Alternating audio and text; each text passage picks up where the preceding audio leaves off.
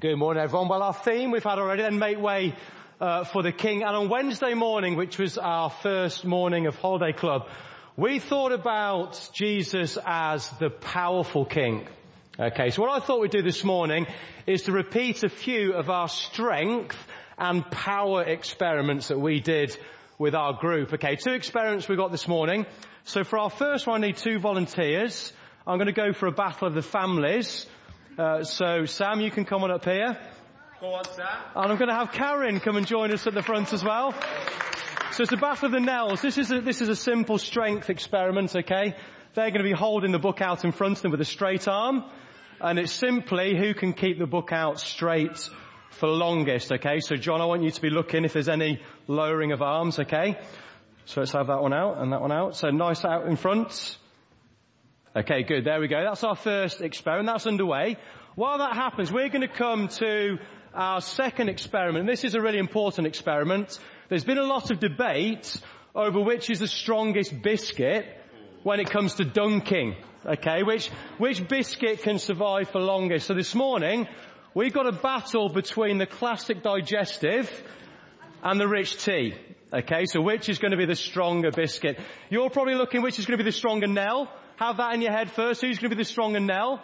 That will come to an end very soon, I imagine. And then also, you need to work out or think which is going to be the strongest biscuit. Okay, have a little chat. You've got 10 seconds. Strongest Nell and strongest biscuit.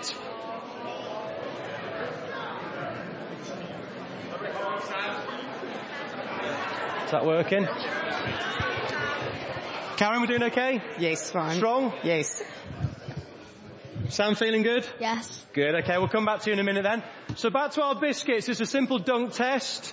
Okay, they're going to go in for a 1 dip, they're going to come out, they're going to go back in, they're going to come out, and we're going to see which biscuit. Let's just have a little wave actually. Who thinks the digestive is going to be the stronger biscuit? And who thinks the Who thinks the rich tea is going to be the strongest biscuit?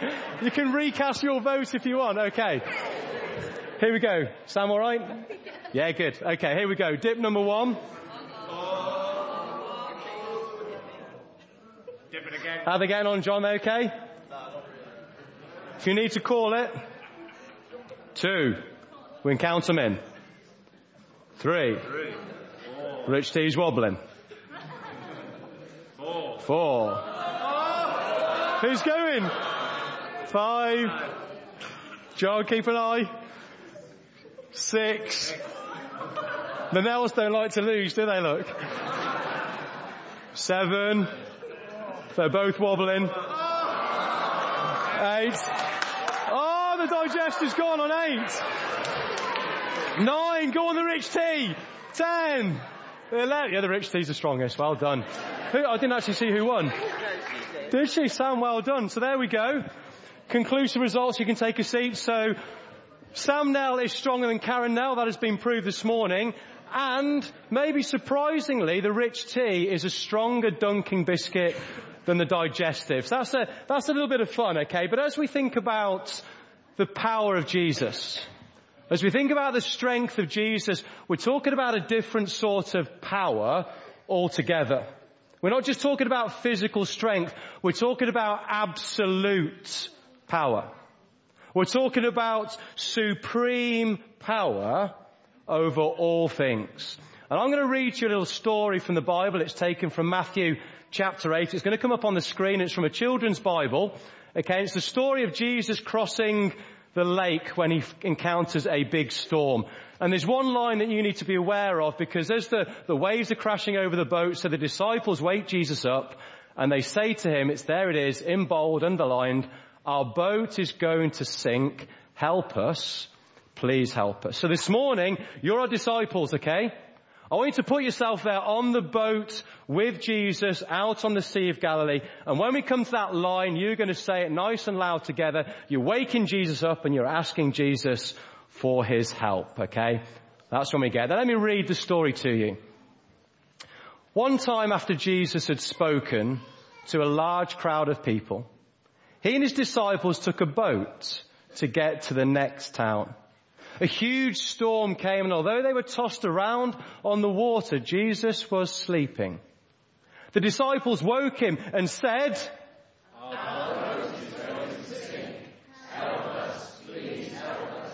okay, we're going to do that again. I think we need a little bit more fear in our voices. The waves are crashing over the boat. You're there on this boat. Waves are coming over the top. It's filling with water and you're scared. You're helpless. You're scared for your very lives. So the disciples woke him and said,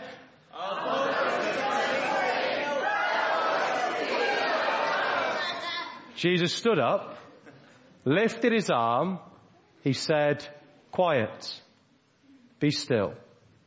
The wind and waves obeyed him. All at once the storm stopped. Everyone was amazed at his power. So here is Jesus on a boat with his disciples. They're heading off to the other side of the Sea of Galilee. And a huge storm comes. These are trained fishermen. Some of the disciples lived out on the Sea of Galilee, but these are big waves and they're crashing over the boat. It's filling with water. It's being swamped. It's about to go down. They're scared for their very lives. So they wake up Jesus. They, Jesus, help. Almost as a last resort, they turn to Jesus and he stands up in the middle of this scene of absolute chaos and noise.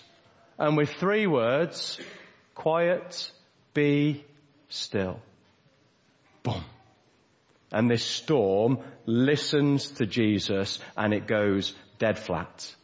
The sea becomes like a sheet of glass. Now I reckon most of you have probably heard a mum or a dad at some point sing this song. I used to hear my mum sing this on a rainy day. Rain, rain, go away. Does that work? No, it doesn't work. It doesn't matter how loud you sing it. It doesn't matter how beautiful you sing it. We are not powerful to speak to creation, even a little drizzle for it to stop. Jesus, 3 words, quiet, be still, and the storm goes bang. Why? Because Jesus is king over all of creation. He is the powerful king.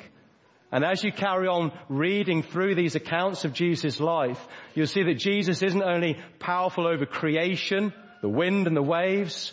He's powerful over sickness. He's powerful over evil. And he's powerful even over death itself. Jesus is the powerful king. But what we're going to see later on, Jesus uses that great power for great good. Because he's not only the powerful king, Jesus is also the loving king. And we're going to be coming to that next. But before we do, we're going to sing another song. Jesus is the king and he's ruler over everything. Not just the wind and the waves. He's king over everything in his creation. So why don't we stand together and sing this song?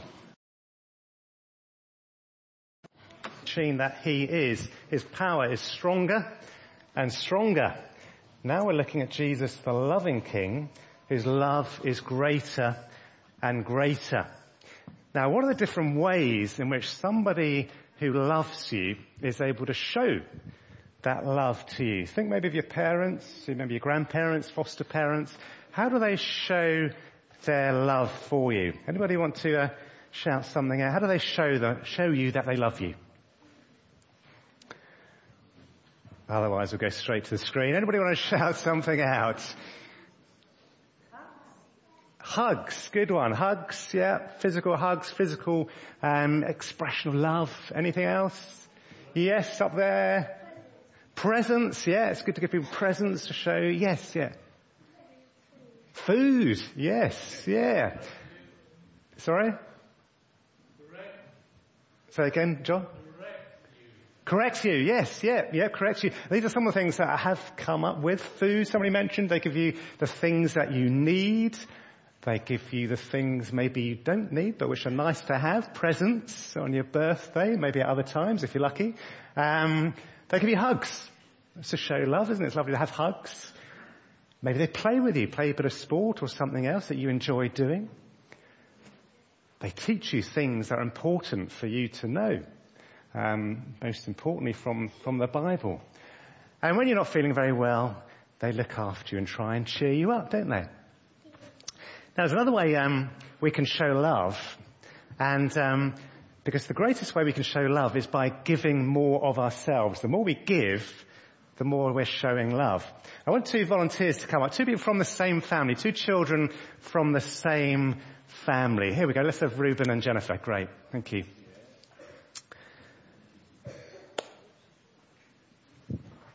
Probably don't know this, but tell us your names. Jennifer. And Reuben. Great. Right. Now, just imagine for one moment that in your family at home, you come this side, Reuben, and Jennifer, you stand this side. Now, imagine this is what's happened. Jennifer's been really good at home. She's been helping out around the home. And her parents have decided to reward her with some sweets. You feeling pretty happy about that? Yeah. Now, Reuben, I'm not saying this is true, but just in case this happened at home, you were a little bit naughty. I'm sure that doesn't happen, Reuben. I'm sure that doesn't happen. But your punishment was that your parents said to you, Reuben, you're going to have to go and clean the toilets. Here you are, Reuben, that's for you. It's not a sword, it's a toilet brush. Hold it. How do you feel about that, Reuben? Sad, not good. However, just imagine if your sister Jennifer said to you, I tell you what, Reuben, I'll clean the toilets for you. How does that make you feel? That makes you feel really happy. So Jennifer takes the toilet brush from you because she loves you so much, and she says, and even more, Reuben, I will give you my sweets. How does that make you feel now? Really happy. Why do you think Jennifer would do that? Because she's loving. Because she's loving, isn't she? Yes, exactly. Well done. Tell you what, I'll take the brush. You can share the sweets later. But thanks very much, guys.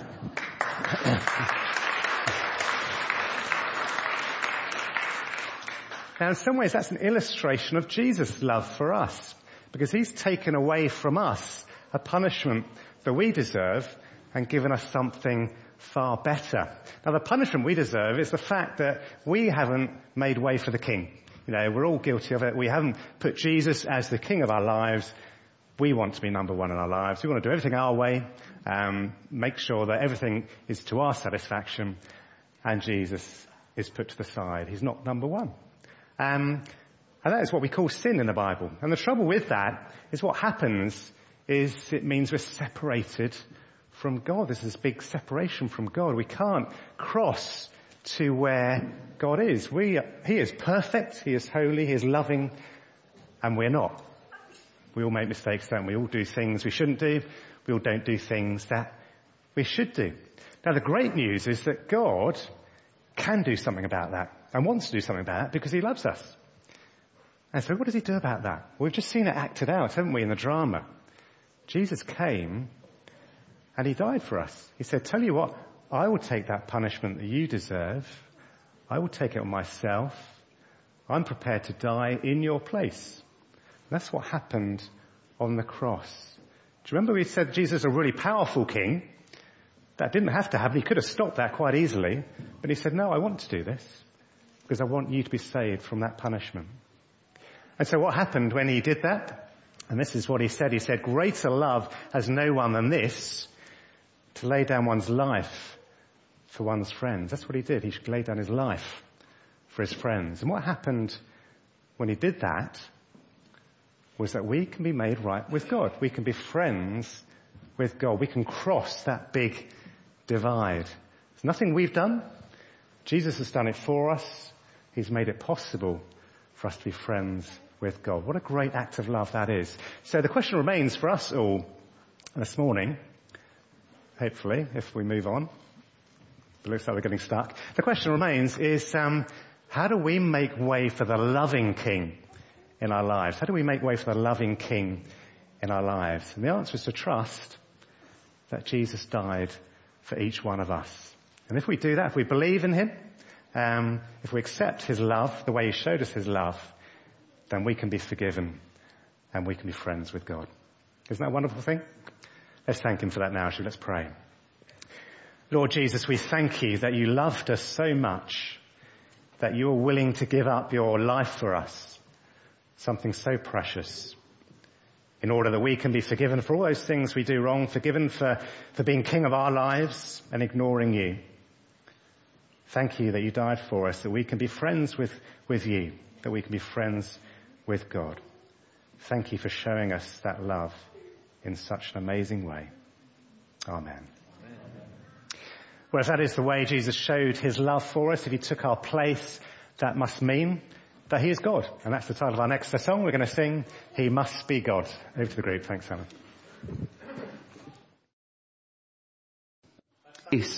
Mary and Mary are going to the tomb of Jesus. Remember, Jesus has just died and they've put him in the tomb. And they could have been saying something very similar, couldn't they? What a disappointment. Jesus, we thought he was the powerful king. Jesus, we thought he was the loving king. But now he's just the dead king. What a disappointment. But you see, thankfully, that's not where the story finishes. Because the next thing that happens changes absolutely everything. Can we read it together? Can we read what the Bible tells us what happens next? Here's what happens in our story with Jesus. The angel, an angel from God, said to the woman, "Do not be afraid, for I know that you're looking for Jesus, who was crucified. He is not here. He has risen." He's risen. Just as he said, come and see the place where they lay him. Now those three words of the angel, he has what? He has risen. Those three words change absolutely everything. Three words that transform everything. The angel says to the woman, yes, ladies, Jesus, the guy you were looking for, he did die. He really was put in this grave. But what's happened now? He has risen from the dead. And just to make sure, he says, come and look. Come and see. Come into the grave and have a look for yourselves. He's not here. He has risen. A few years ago, me and my brother, there's my brother Caleb, and my dad, Sydney, we went to Israel.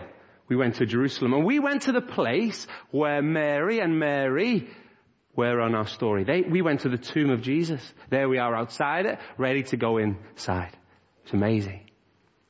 And we got ready. Now, the roof of the tomb's quite low, so we had to kind of duck down. And we kind of, it's very dark inside. So we kind of wandered in. And we looked inside. And you'll never guess what we saw. Can anyone guess what we saw? What do we see in the tomb? Nothing. Right? It was empty. The tomb was empty. We did see something though. We saw a sign that said this. He is not here. Olivia, what does it say? For he has risen. Jesus isn't in the tomb. Jesus is not in the tomb anymore. He is alive. He is risen. It proves that he really is the powerful king. That he really is the loving king. Why? Because he is the victorious king. The one who has defeated death. Jesus has done something that no one else has ever done in the history of mankind. He has defeated death. And why? Because he came to offer something that no one else can offer. Life. Life now and life forever with him in heaven. What an amazing truth that is. But the question is, why does it matter? Right? That's a good question to ask, isn't it? Why does it matter? Has anyone played this game? What is it? Jenga. We love playing Jenga, don't we? You take the bricks, you put it on the top, and then you keep going. But here's the truth. If Jesus was the dead king, it'd be as if you're playing Jenga and it all went crash. It all went crash. It all broke down. If Jesus is the dead king, well, he isn't really the powerful king. He isn't really the loving king. He's just like everyone else. He's just a normal king. But the truth is, Jesus is the victorious king. Jesus is alive. Jesus is ruling and reigning. Jesus is the king of everything. So we've got to ask ourselves the question, if that's true, will you make way for King Jesus in your life? Will you trust him? Will you love him? Will you live for him? And will you make him your king And the promise is if you do, he will give you life. Life that lasts forever. The forever King Jesus. What a beautiful thing that is. Jesus is the powerful King. Jesus is the loving King. And Jesus is the victorious King. Will we make way for him in our lives? Can we pray? Can we pray together? Asking God to help us remember these truths. Now, before we pray, can we do it properly? Can we put our hands out wide? And after 3, we're going to bring them together. 1, 2, 3. Lovely. Father God, we thank you so much for this morning. Thank you for the chance we have to come here to church and to meet with people, to meet with friends, to meet with family, to meet with friends that we made this week, maybe, our holiday club. And Lord, to hear about you, to be reminded of who you are, that you are the King. Lord, that you are the powerful King, powerful over creation, powerful over sickness, powerful over death. Lord, that you are the loving King who came to give your life for ours so that we can be in relationship with God again. And Lord, you are the victorious King. You defeated death. You are not the dead King, but you are the victorious King, alive forevermore. And Lord, I pray that this morning as we hear who Jesus is, you'll help us all think for ourselves, how will we respond? Will I make way for King Jesus in my life? To love him and to live for him. Lord, I thank you for all the children that were part of Holiday Club this year. Thank you for them. Lord, I pray that they would have had a brilliant time this week, made brilliant friends, had brilliant fun. But Lord, that they would remember who you are. And Lord, that they would make way for the King in their lives. Lord, thank you for all the families that were involved at our holiday club, for mums and dads, for grandparents, for granddads, for carers. Lord, thank you for them dropping off and picking up every day. And Lord, thank you for those of them that are here this morning. Lord, I pray that they too would see who Jesus is today. And Lord, that they would make way for him in their lives. Lord, thank you for the leaders, Lord, that served, Lord, that loved, that cared, that looked after. Lord, thank you so much for everything that they did. Lord, I pray that they would see who Jesus is today. And Lord, that they would make way for him in their lives. So Lord, we ask all of these things, trusting in you and your power, trusting in you and your love, and trusting in you and your victory. And we pray it in Jesus' precious name. Amen. Can we do that together? 1, 2, 3. Amen. Brilliant. Should we sing? Should we sing to close our service together? Now this one is a song without any actions. But again, it speaks into the heart of everything we've talked about so far. Jesus coming and dying, but then rising again in victory forever. So let's stand and sing Man of Sorrows. Thank you so much for coming. Please do join us for refreshments over in the hall. Please make those that are visitors here feel very, very welcome. Please come tonight at 6:30 for the baptismal service if you can. But please remember, Jesus is the powerful King. Jesus is the loving King. Jesus is the victorious King. Will you, will I make way for him? Thank you.